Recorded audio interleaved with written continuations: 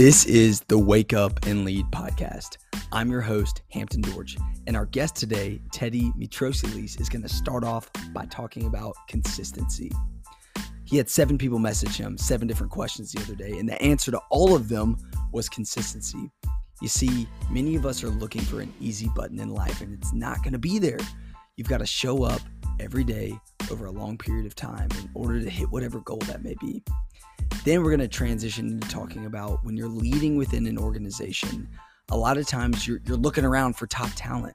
So many organizations today are doing that, and that's great. But a lot of times there's talent right in front of you. You just have to lean in and develop them. So we'll talk about strategies for how to do that. And then finally, he talks about how everyone is a leader to someone. You don't have to have the corner office. You don't have to have the title. So whether you're waiting around for a leadership title to just be handed to you, whether you're waiting for top talent to just come knocking on your door and come work for you, or you're waiting for an easy button to show up for you to hit your goals, I think it's time for you to wake up and lead. The way I like to describe him is like, Teddy, he just gets it. I don't really know what that means, but he just gets it. And so I'm going to let him give a little bit of like his background, who he is. He's got a lot of fun experiences and everything like that. So I'll let him tell a little bit of his story before we hop in and talk about some leadership topics today. Welcome to the show, Teddy. Thanks for having me, Hampton. If you ever figure out what just gets it means, I'd like to know too. That'd be great. Okay.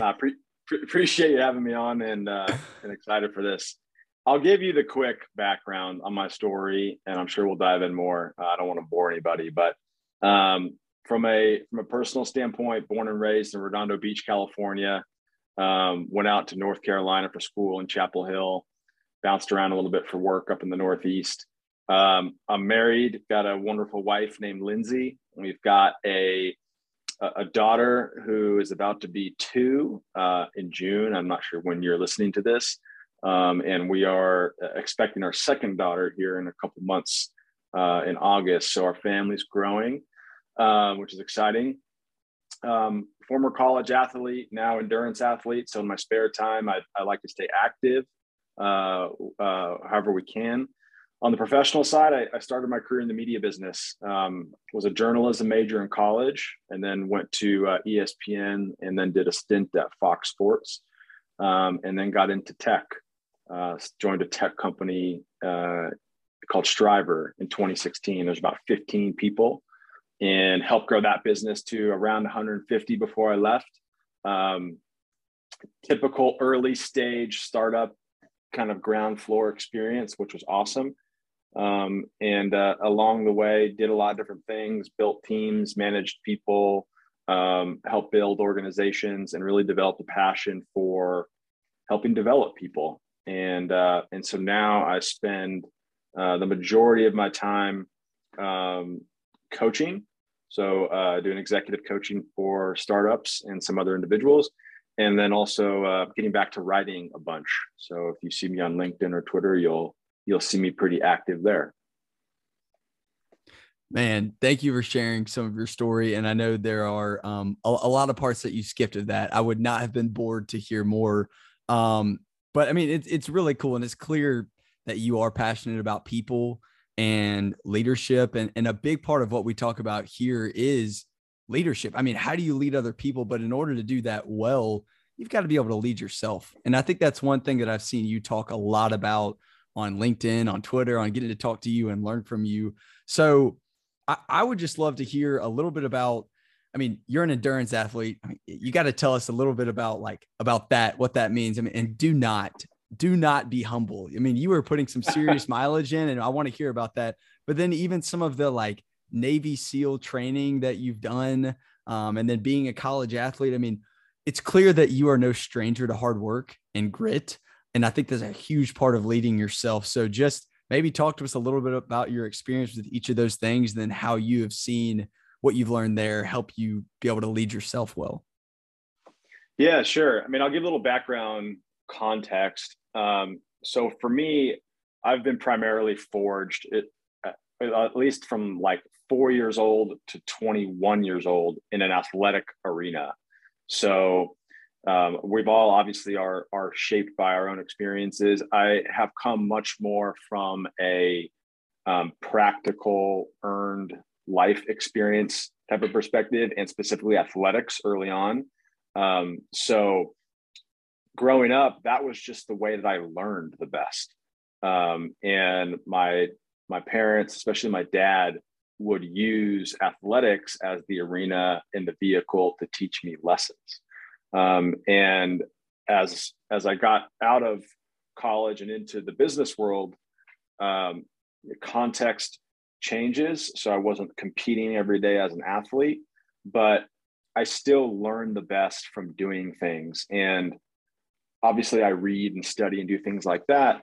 But what I really love to do, you mentioned Navy SEAL training. What I love to do is go find people who are world-class at whatever they do, and learn from them, learn their process, learn their habits, learn their mindsets. And I take those lessons, and it's very selfish. I take it and apply it to my life first, but then through writing, through coaching, I like to share that with others. And so that is the background context of how I learn and how I grow. And so from an early age, you're talking about leading yourself. I remember being like 6 or 7 years old, and I was obsessed. I was like uncommonly obsessed with baseball at that age. And so my dad and we would spend almost every night in the garage. I had like a batting tee and a net, and we would spend hours just hitting balls off a tee. I'm like 6 years old, 7 years old. And I remember my dad telling me, it's the little things every day that will make you great. And he repeated that all the time. And he was talking about baseball at that age. And it took me probably 25 years to realize that he actually was talking about life. He was talking about being a husband. He was talking about being a dad. He was talking about being a friend, right? A teammate, a colleague, whatever. It's the little things, and it's the little things every day. Those are the two components there that really matter. It's both. And so for me, that was how I was raised and sort of shaped my mindset early on. And I think it all starts there. It's how you manage yourself, how you develop yourself, what are your habits and your routines.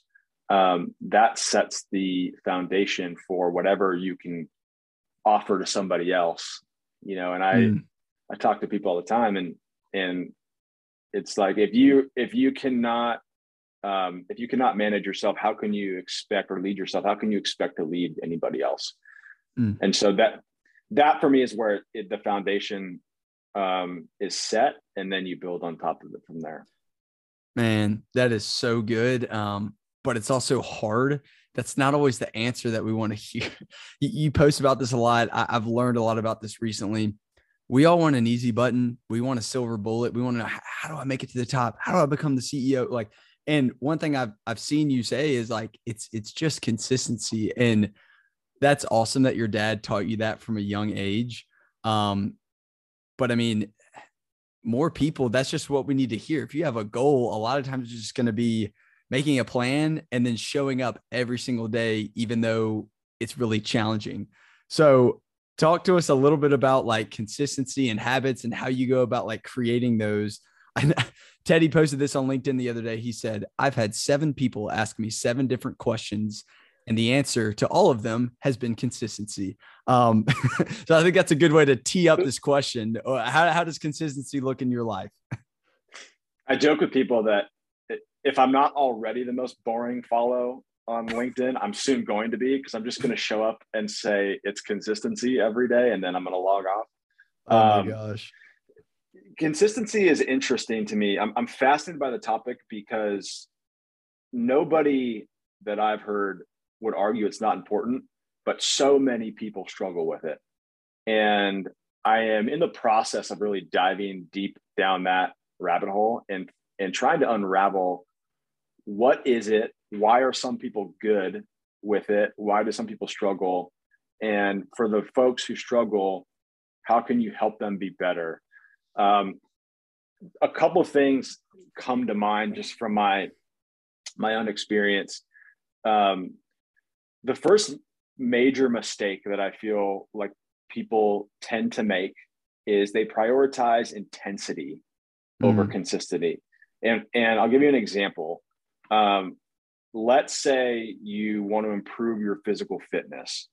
So you set a goal to go to the gym 5 times a week, and you're going to spend an hour at the gym each time. To me, that's intensity. That's an hour, 5 times a week. That's a lot. If you're starting from zero, if you don't have a habit built or routine built, that's a lot. And what you see is maybe the first week goes well, maybe the second week goes well. By the third week, by the fourth week, you're probably not going 5 times anymore. You're probably going a couple, and you may not be going for an hour, maybe going less. And by like month 2, certainly by month 3, if you're going at all anymore, you're just going when it feels convenient or when you can muster up the motivation.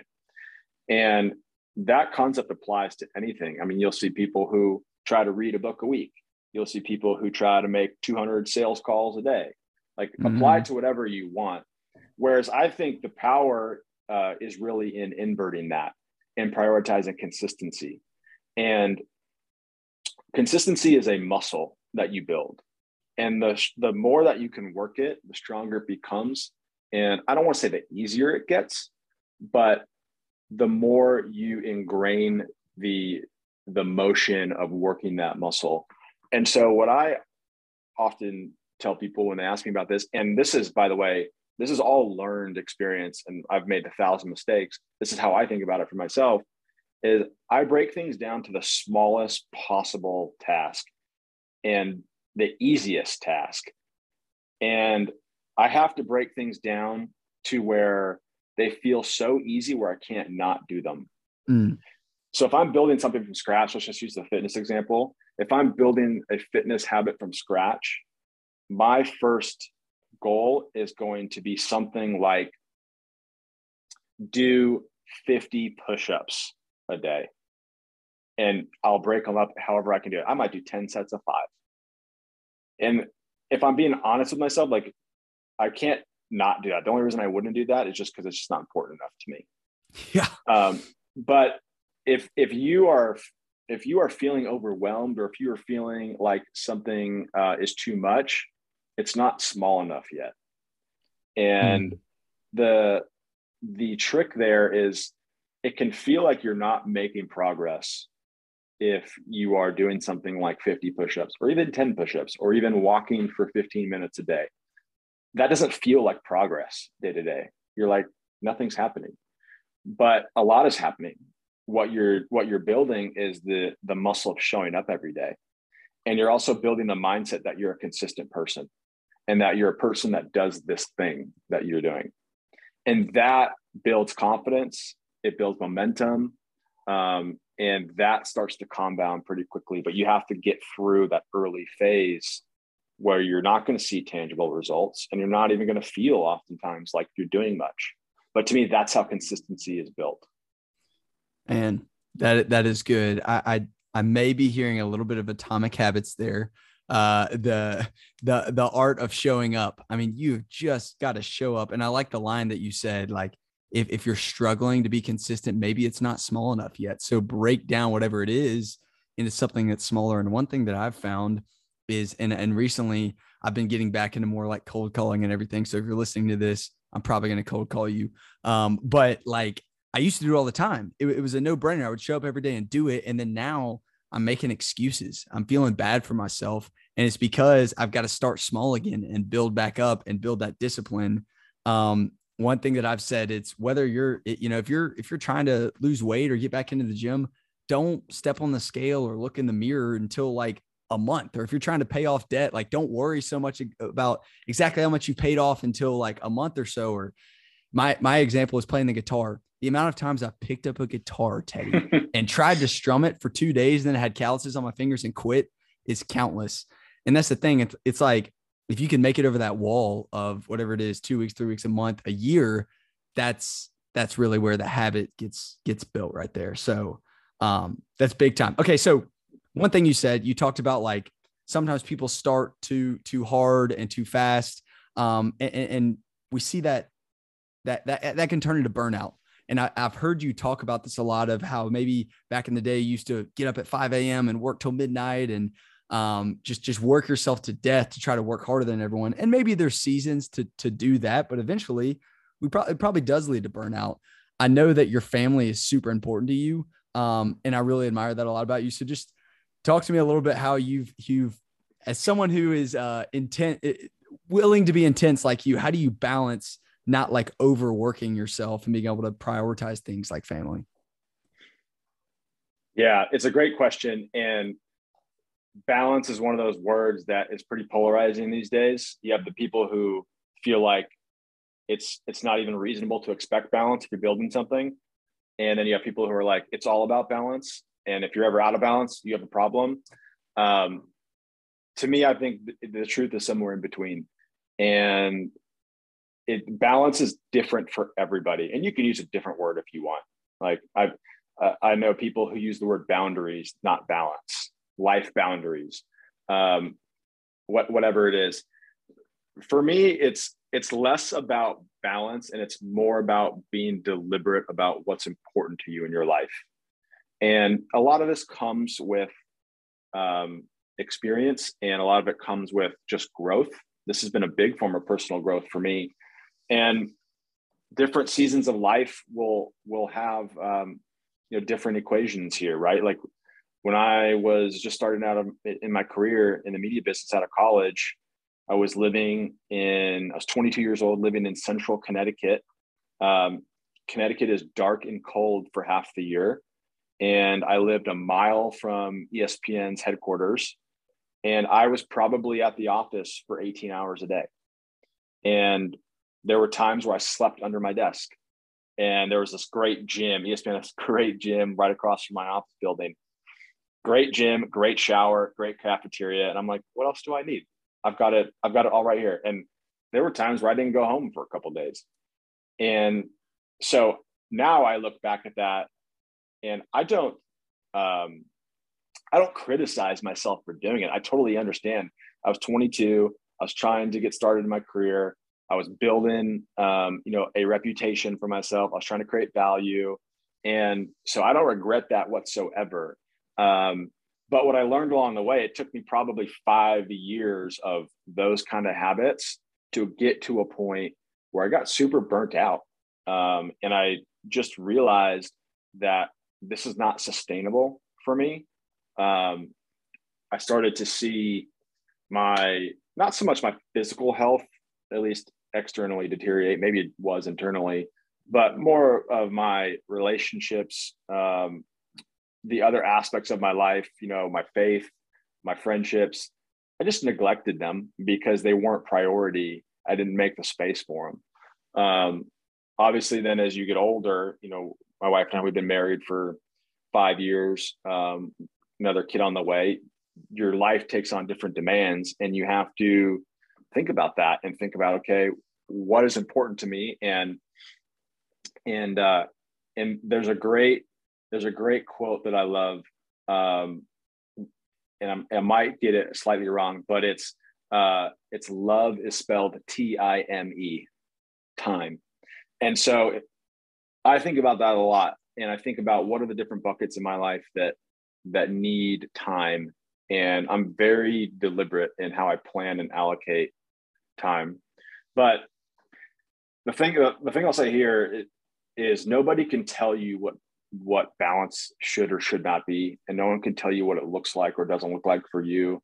And nobody can make you do anything. Like, you have to be the one to take ownership of your life and what matters to you. And there definitely are seasons and times to go for it, and where you do prioritize intensity. I don't always prioritize consistency. Sometimes I do prioritize intensity.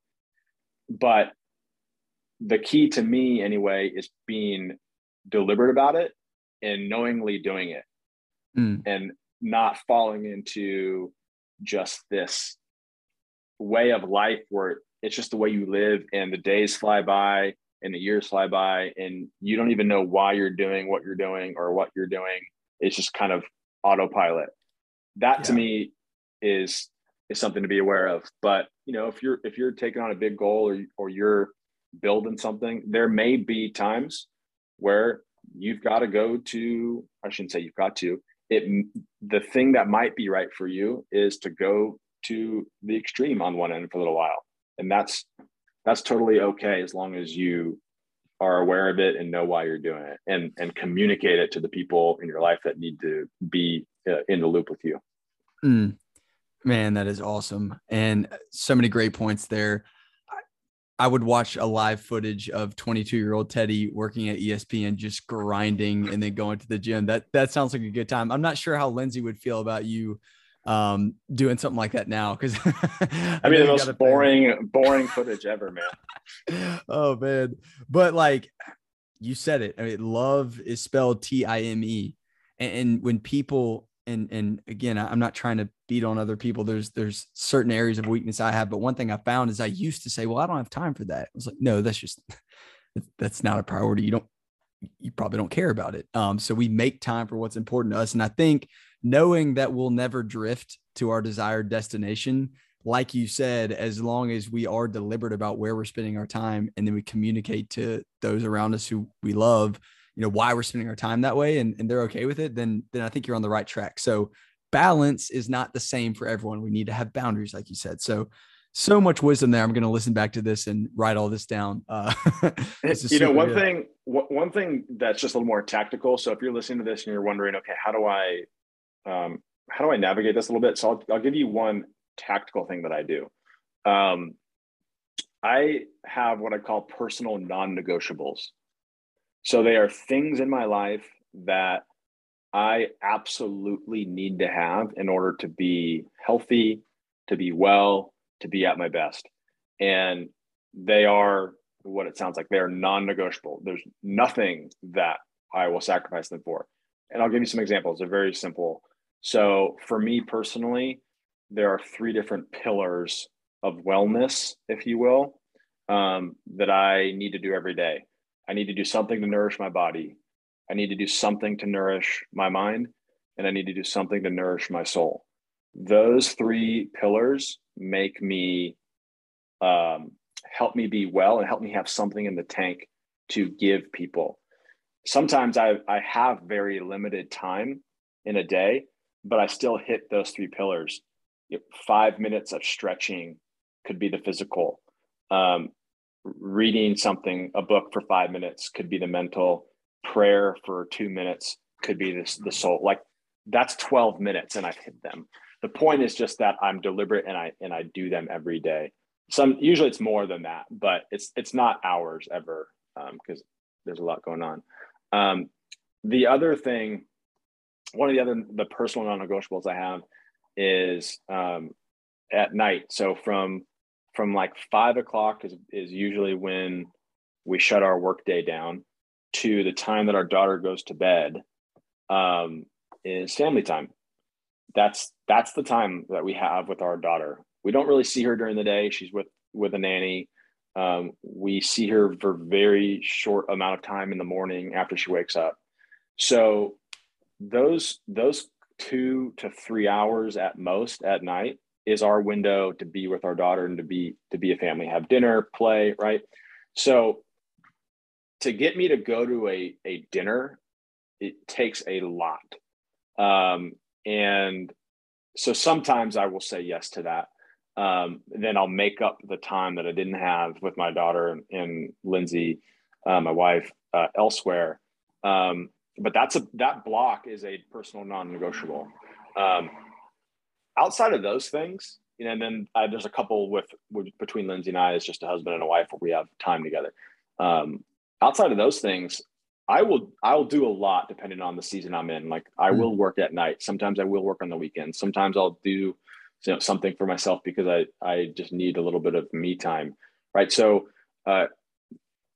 again, like balance is whatever you define that as. For me, defining what are your non-negotiables is a nice way to put those things onto your calendar, set in stone.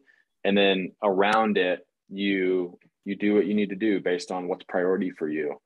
And I'm not perfect. Look, like I struggle with this a lot, as much as I talk about consistency, I still struggle with consistency. And I think giving yourself grace is a big part of it too. You're not going to be perfect, and that's all right. Yeah, you're right. I mean, giving ourselves grace is definitely always important to do, but I love the body, mind, and soul. I mean, and even if it is a small portion of your day that's non-negotiable, that's the art of showing up, like we talked about. So when you show up on the day when you don't feel like you have a lot of time, you're going to show up on the next day too, and that compounds year over year for year. And I'm seeing that in you. And then the other thing is, maybe you don't have a ton of time with your daughter every night or with Lindsay, but it's clear that because it's a non-negotiable, like the amount of focus time that you're spending, like I bet your daughter appreciates those 2 to 3 hours so much more than like a kind of here and there throughout like the whole day, because like you are present there with her. And you're able to do that because it's really important to you. I now know if I'm ever in LA or close to where you live, I won't ask you to go to dinner. Maybe I'll shoot for a lunch. Okay, quick transition here. So this is a lot about like leading ourselves. I mean, if you are thinking about consistency and some of the things that we've talked about, you're going to be in a good position then to hopefully be able to lead other people. And so one thing I've seen Teddy talk about a lot, he posted something about this the other day. Great leaders fire themselves. So you see that and you're like, wait, what does that mean? Well, unless, correct me if I'm wrong, but I would put this in like the delegation category. Find somebody that can do what you're doing better than you. And so one thing that we say here at Wild Spark a lot is like, we're looking for leaders that want to multiply themselves, that want to empower and equip other leaders. And a lot of times that takes humility, because people find things that they love doing and they don't want to give it away, but that's leadership, empowering somebody else. So sorry, I'm getting fired up about this if you can't tell, but talk to me a little bit about like firing yourself. What do you mean by that? Yeah, to me, it's delegation is part of it, but it's less about delegation and it's more about development. So to me, a leader at their most effective is high level here, looking up and out, right? They're thinking about the future. They are working, on the business more than in the business. They are looking at what is coming. They're seeing around corners. They're clearing roadblocks for a team. They're doing all these kind of things, right? And a great leader to me is somebody who is continuously looking to develop other people into leaders and giving them more and more responsibility, where ultimately the leader can continue to grow themselves and level up and take on new and different things because they have a pipeline of talented leaders coming up behind them. To me, that's essential if you are growing as a team, as an organization, as a company. If you're not growing, I would still say it's essential, because one of the ways, in my experience, to kill culture and morale the fastest is to just have stagnation. I've worked myself in companies and in jobs where leaders sit and there is not this culture of development and growth and pushing the organization to be better. And in my experience, this may not be universally true, but in my experience, that is a great way to breed mediocrity in an organization. Yeah. And then you get, your talented, driven people, they will be there for a time, but they will move on because they are not being challenged and supported in the ways that they want to be. So firing yourself as a leader is more of a visual than a literal thing, but it's the aspiration of develop people to do your job so you can continually look forward for the organization and continue to work on what is going to be important next, because you've built a strong team that is continuing to grow themselves. Oh, wow. I say this a lot for those of you that know me. I was about to say that fires me up, but I feel like I overuse it. I just get fired up a lot. But like you talk about this a lot, Teddy, because you look on LinkedIn, you look in our world and everyone said, we need top talent. I can't find any talent. And the reason for that is because, Craig Rochelle has an amazing leadership podcast. And he says that people ask him all the time, how do you have all these amazing leaders? And he's like, well, we develop them internally.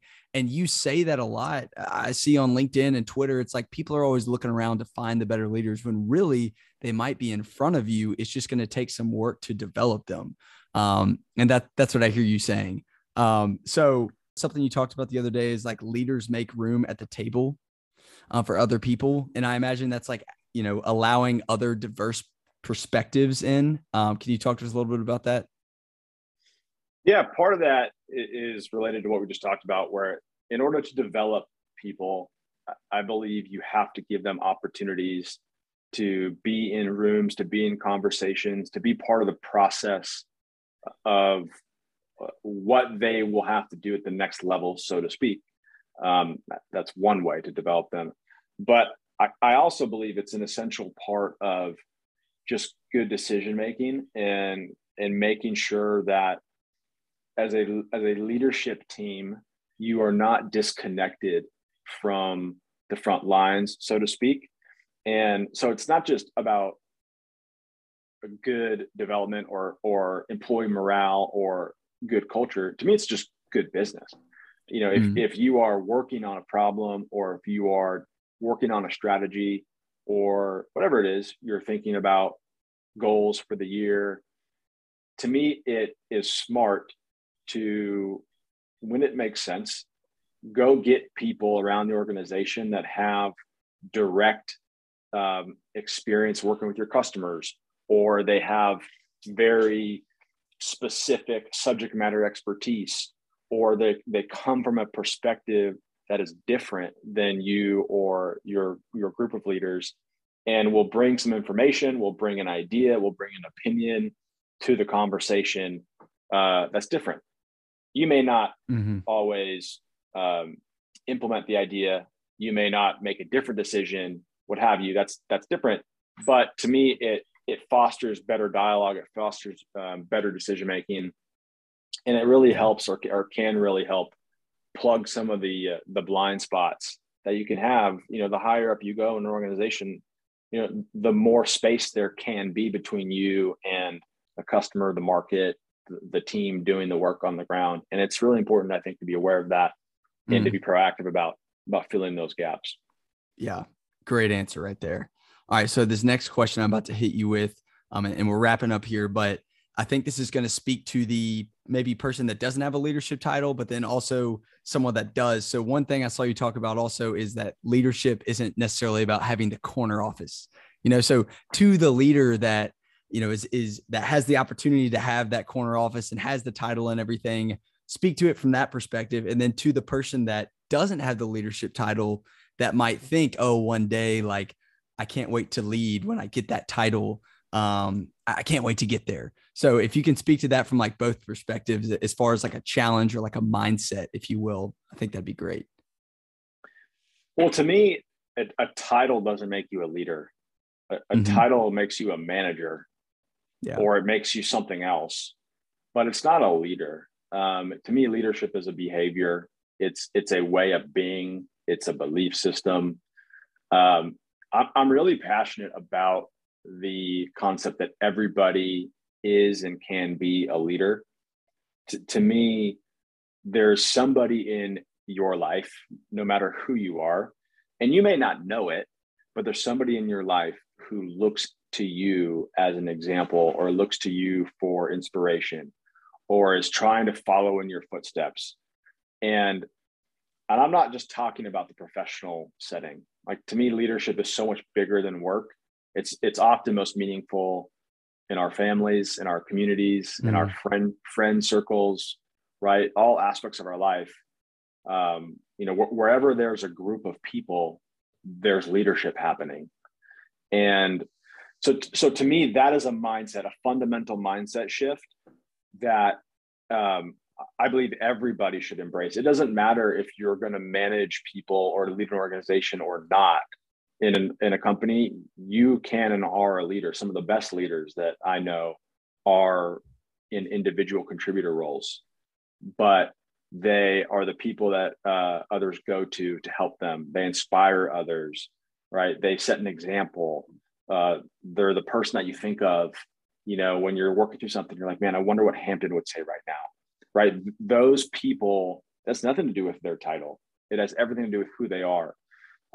So I don't know if I would challenge anybody in any way, but I guess what I would do is encourage anyone who doesn't think they are a leader or can lead. I would encourage you to rethink that and realize how you do lead now and how you can lead now. And the way that I define leadership, and this may just be my simple mind, but I really like to keep things simple, and I don't really like jargon and theories and all this sort of ambiguous language. To me, leadership is somebody is at point A and they want to be at point B. Can you help them?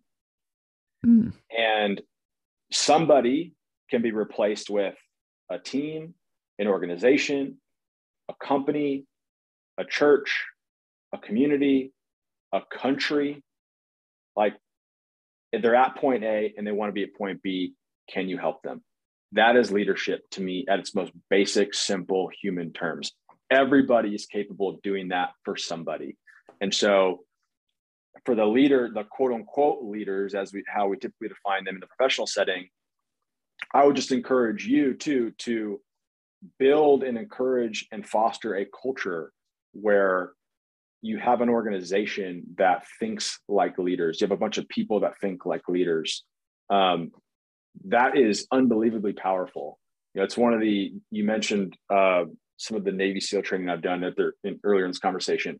One of the biggest principles I've gotten out of the time I've spent with SEALs is I've asked them, I said, why are your SEAL platoons such effective teams?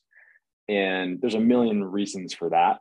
But one of the reasons is it's a team of individuals who think like leaders and operate as a unit. So each one of those individuals views themselves as a leader and understands the dynamic of when to lead, when to follow, how to step up, how to step back, how to rotate in the context of a team. Right? But that's not possible if you don't view yourself as a leader or having that potential. And so I am really passionate about that. Maybe more than any other leadership topic, it's that anybody can be a leader, buddy. Anybody can be a leader, and everybody is. Wow. I have no comment. Teddy's not holding a mic, but if he was, he would have just dropped it after that. That was awesome. Nothing more to add. Totally agree with you and everything. So as we're wrapping up here, if I'm listening to this podcast and I'm like, wow, this Teddy guy, he seems like the man. I want to learn more from him. I want to get in touch with him. Like, where can I find you, Teddy? Well, Anthony, you do a great job of making me sound smarter than I am and choking my ego, but it's been a lot of fun, man. I'm on LinkedIn. I'm on Twitter. You can find me there. Would love to engage. Would love to support you. If I can, feel free to reach out. Okay. Well, Teddy, thank you so much for all of the wisdom today. I have learned a ton. And for those of you listening to me, I was recently introduced to the idea of learning in public, and that's what this podcast is. So I'm selfishly doing this to learn from people like Teddy. So thanks for joining me. Until next time, have a good one.